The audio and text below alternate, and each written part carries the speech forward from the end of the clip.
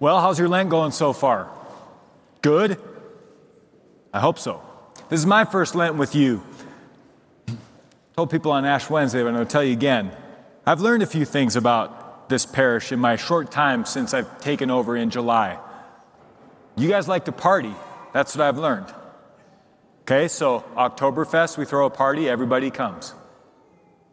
All Saints Day, we celebrate the solemnity, throw a party, everybody comes. Immaculate Conception, we throw a party, everybody comes.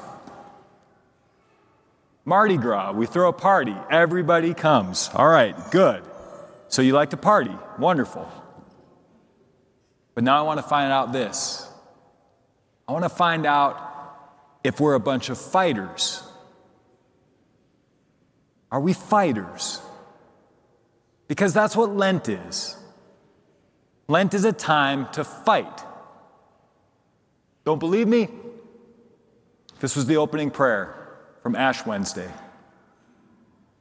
Grant, O Lord, that we may begin with holy fasting this campaign of Christian service, so that as we take up battle against spiritual evils, we may be armed with weapons of self-restraint. That's a strong prayer. That's what Lent is. It's a time to fight. It's a campaign where we take up battle against spiritual evils. You know, another thing I've learned about this parish in the short time I've been here is that so many of you are very informed because you care. You're very informed about the evils that exist in our world, in our nation, even in our church.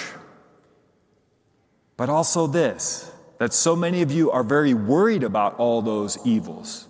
Evils in the world, the evils in our nation, the evils in our church. Okay, now listen. If you want to do something about those evils, and you should, if you want to do something about the evil that's in our world, in our nation, in our church, even in our parish, start by confronting the evil in your own heart. Start there, because that's where evil always begins, in the human heart. See, evil is a parasite. It's parasitic. It needs a host. The only reason there is profound evil in the world or our nation or our church or our parish is because people like you, people like me, all of us, we allow evil to take up residence in our hearts. We invite evil in, and that's the sad state of our sinful souls. We have to fight that, and that's what Lent is. In Lent, we engage the battle of the human heart.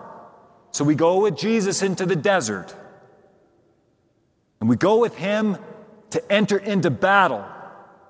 And if you don't think that Jesus is a fighter, you have not experienced who he really is. You do not understand the cross. If you don't know Jesus as a fighter, he fights for us, not just in the past. Right now, every single soul, every one of us, he is fighting for us. So, as we enter into that battle, expect struggle, expect strife, expect temptation, especially the temptation to take the easy way out, or the temptation to say, I'll get to it later. I'll get serious about my spiritual life later. I'll address that reality of sin in my life later. It's the worst temptation. And it's the most effective. We don't always have later. What we have is now. St. Paul says in the reading on Ash Wednesday, now is the acceptable time. Now is the day of salvation. Back to temptation for a second. A few thoughts about that. First of all, temptation in the spiritual life is normal. It is normal because it's a battle. Our hearts are divided. Jesus entered into that division in the human heart. He took on our human nature. It is normal to experience temptation, if you push against some of your sinful tendencies during this Lent, you will be tempted to give up. You will be tempted to compromise. You'll be tempted to push those things off for later. That temptation's normal. It's also necessary. Temptation is necessary. Heed the words of St. Augustine. Our pilgrimage on earth cannot be exempt from trial. We progress by means of trial, for no one knows himself except through trial. Here's St. Leo the Great. Virtue is nothing without the trial of temptation. For there is no conflict without an enemy, no victory without strife. But brothers and sisters, when, not if, you experience temptation, that's a means for progress. It's how we move forward. It's resistance training. We push against hard things, and in that resistance, as we push against it, we become stronger and more capable. In that sense, temptation is actually good for us. It's good for us. It is not sinful. Temptation in itself is not sinful. It's what we do in the face of temptation that could be sinful. So what we need to learn is how to fight in those moments of temptation. And we have weapons. We have weapons. Go back to that prayer from Ash Wednesday. Grant, Lord, that as we take up battle against spiritual evils, we may be armed with weapons of self-restraint. Weapons of self-restraint, not weapons of self-reliance. You see, we're not fixing ourselves in Lent. That's not the project. This isn't self-improvement. And it's not self-reliance. We need a Savior. So, what we actually have to do is engage and fight according to His way of being.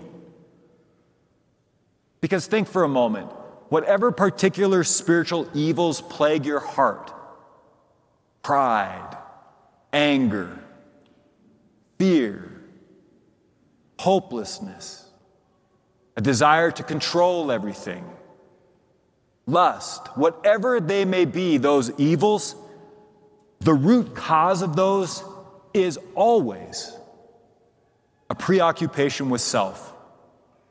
At the root of all those sins, if you go back to every single one of them and get to the bottom, what causes those particular sins? It's always a preoccupation with self.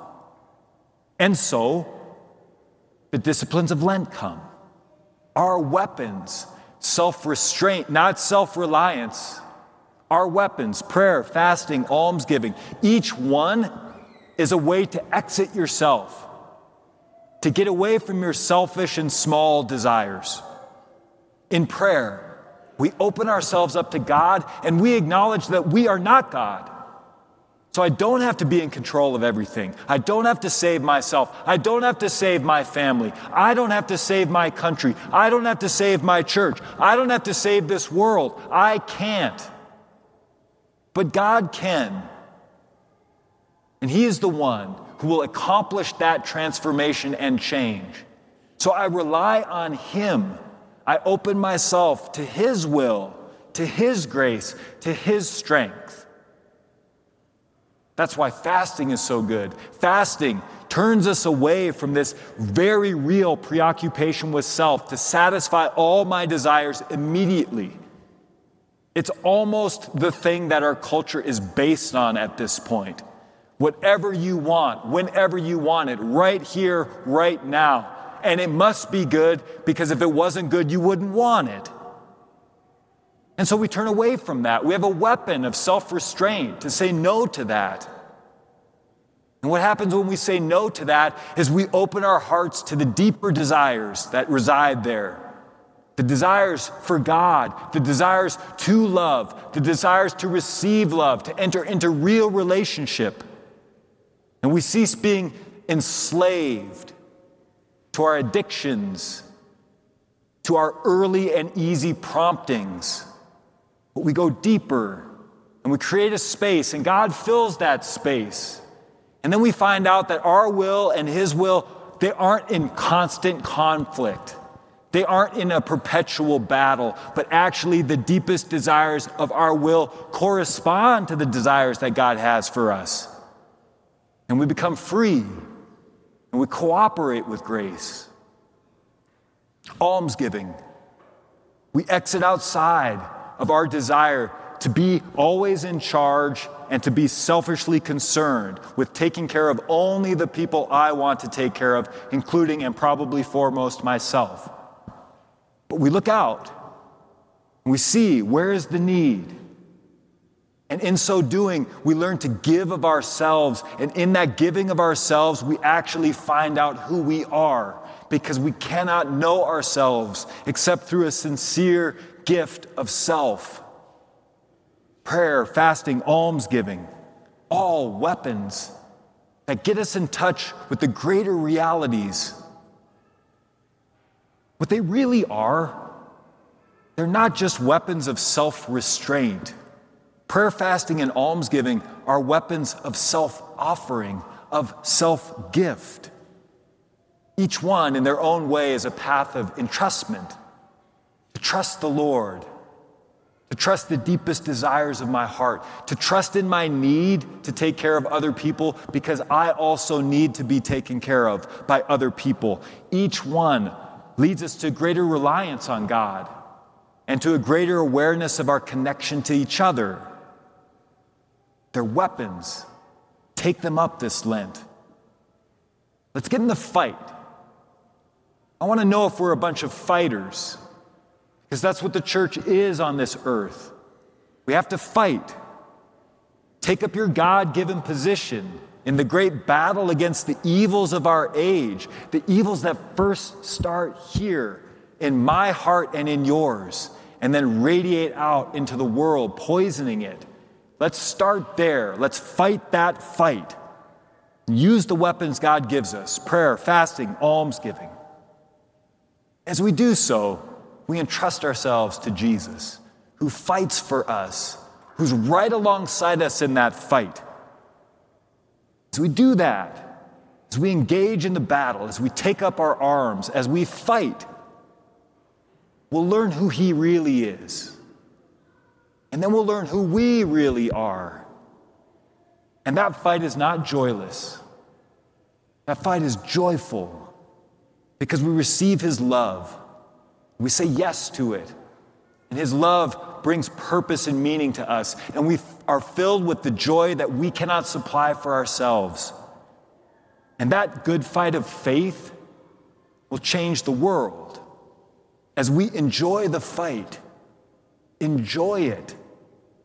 As we enjoy the fight, our hearts will change.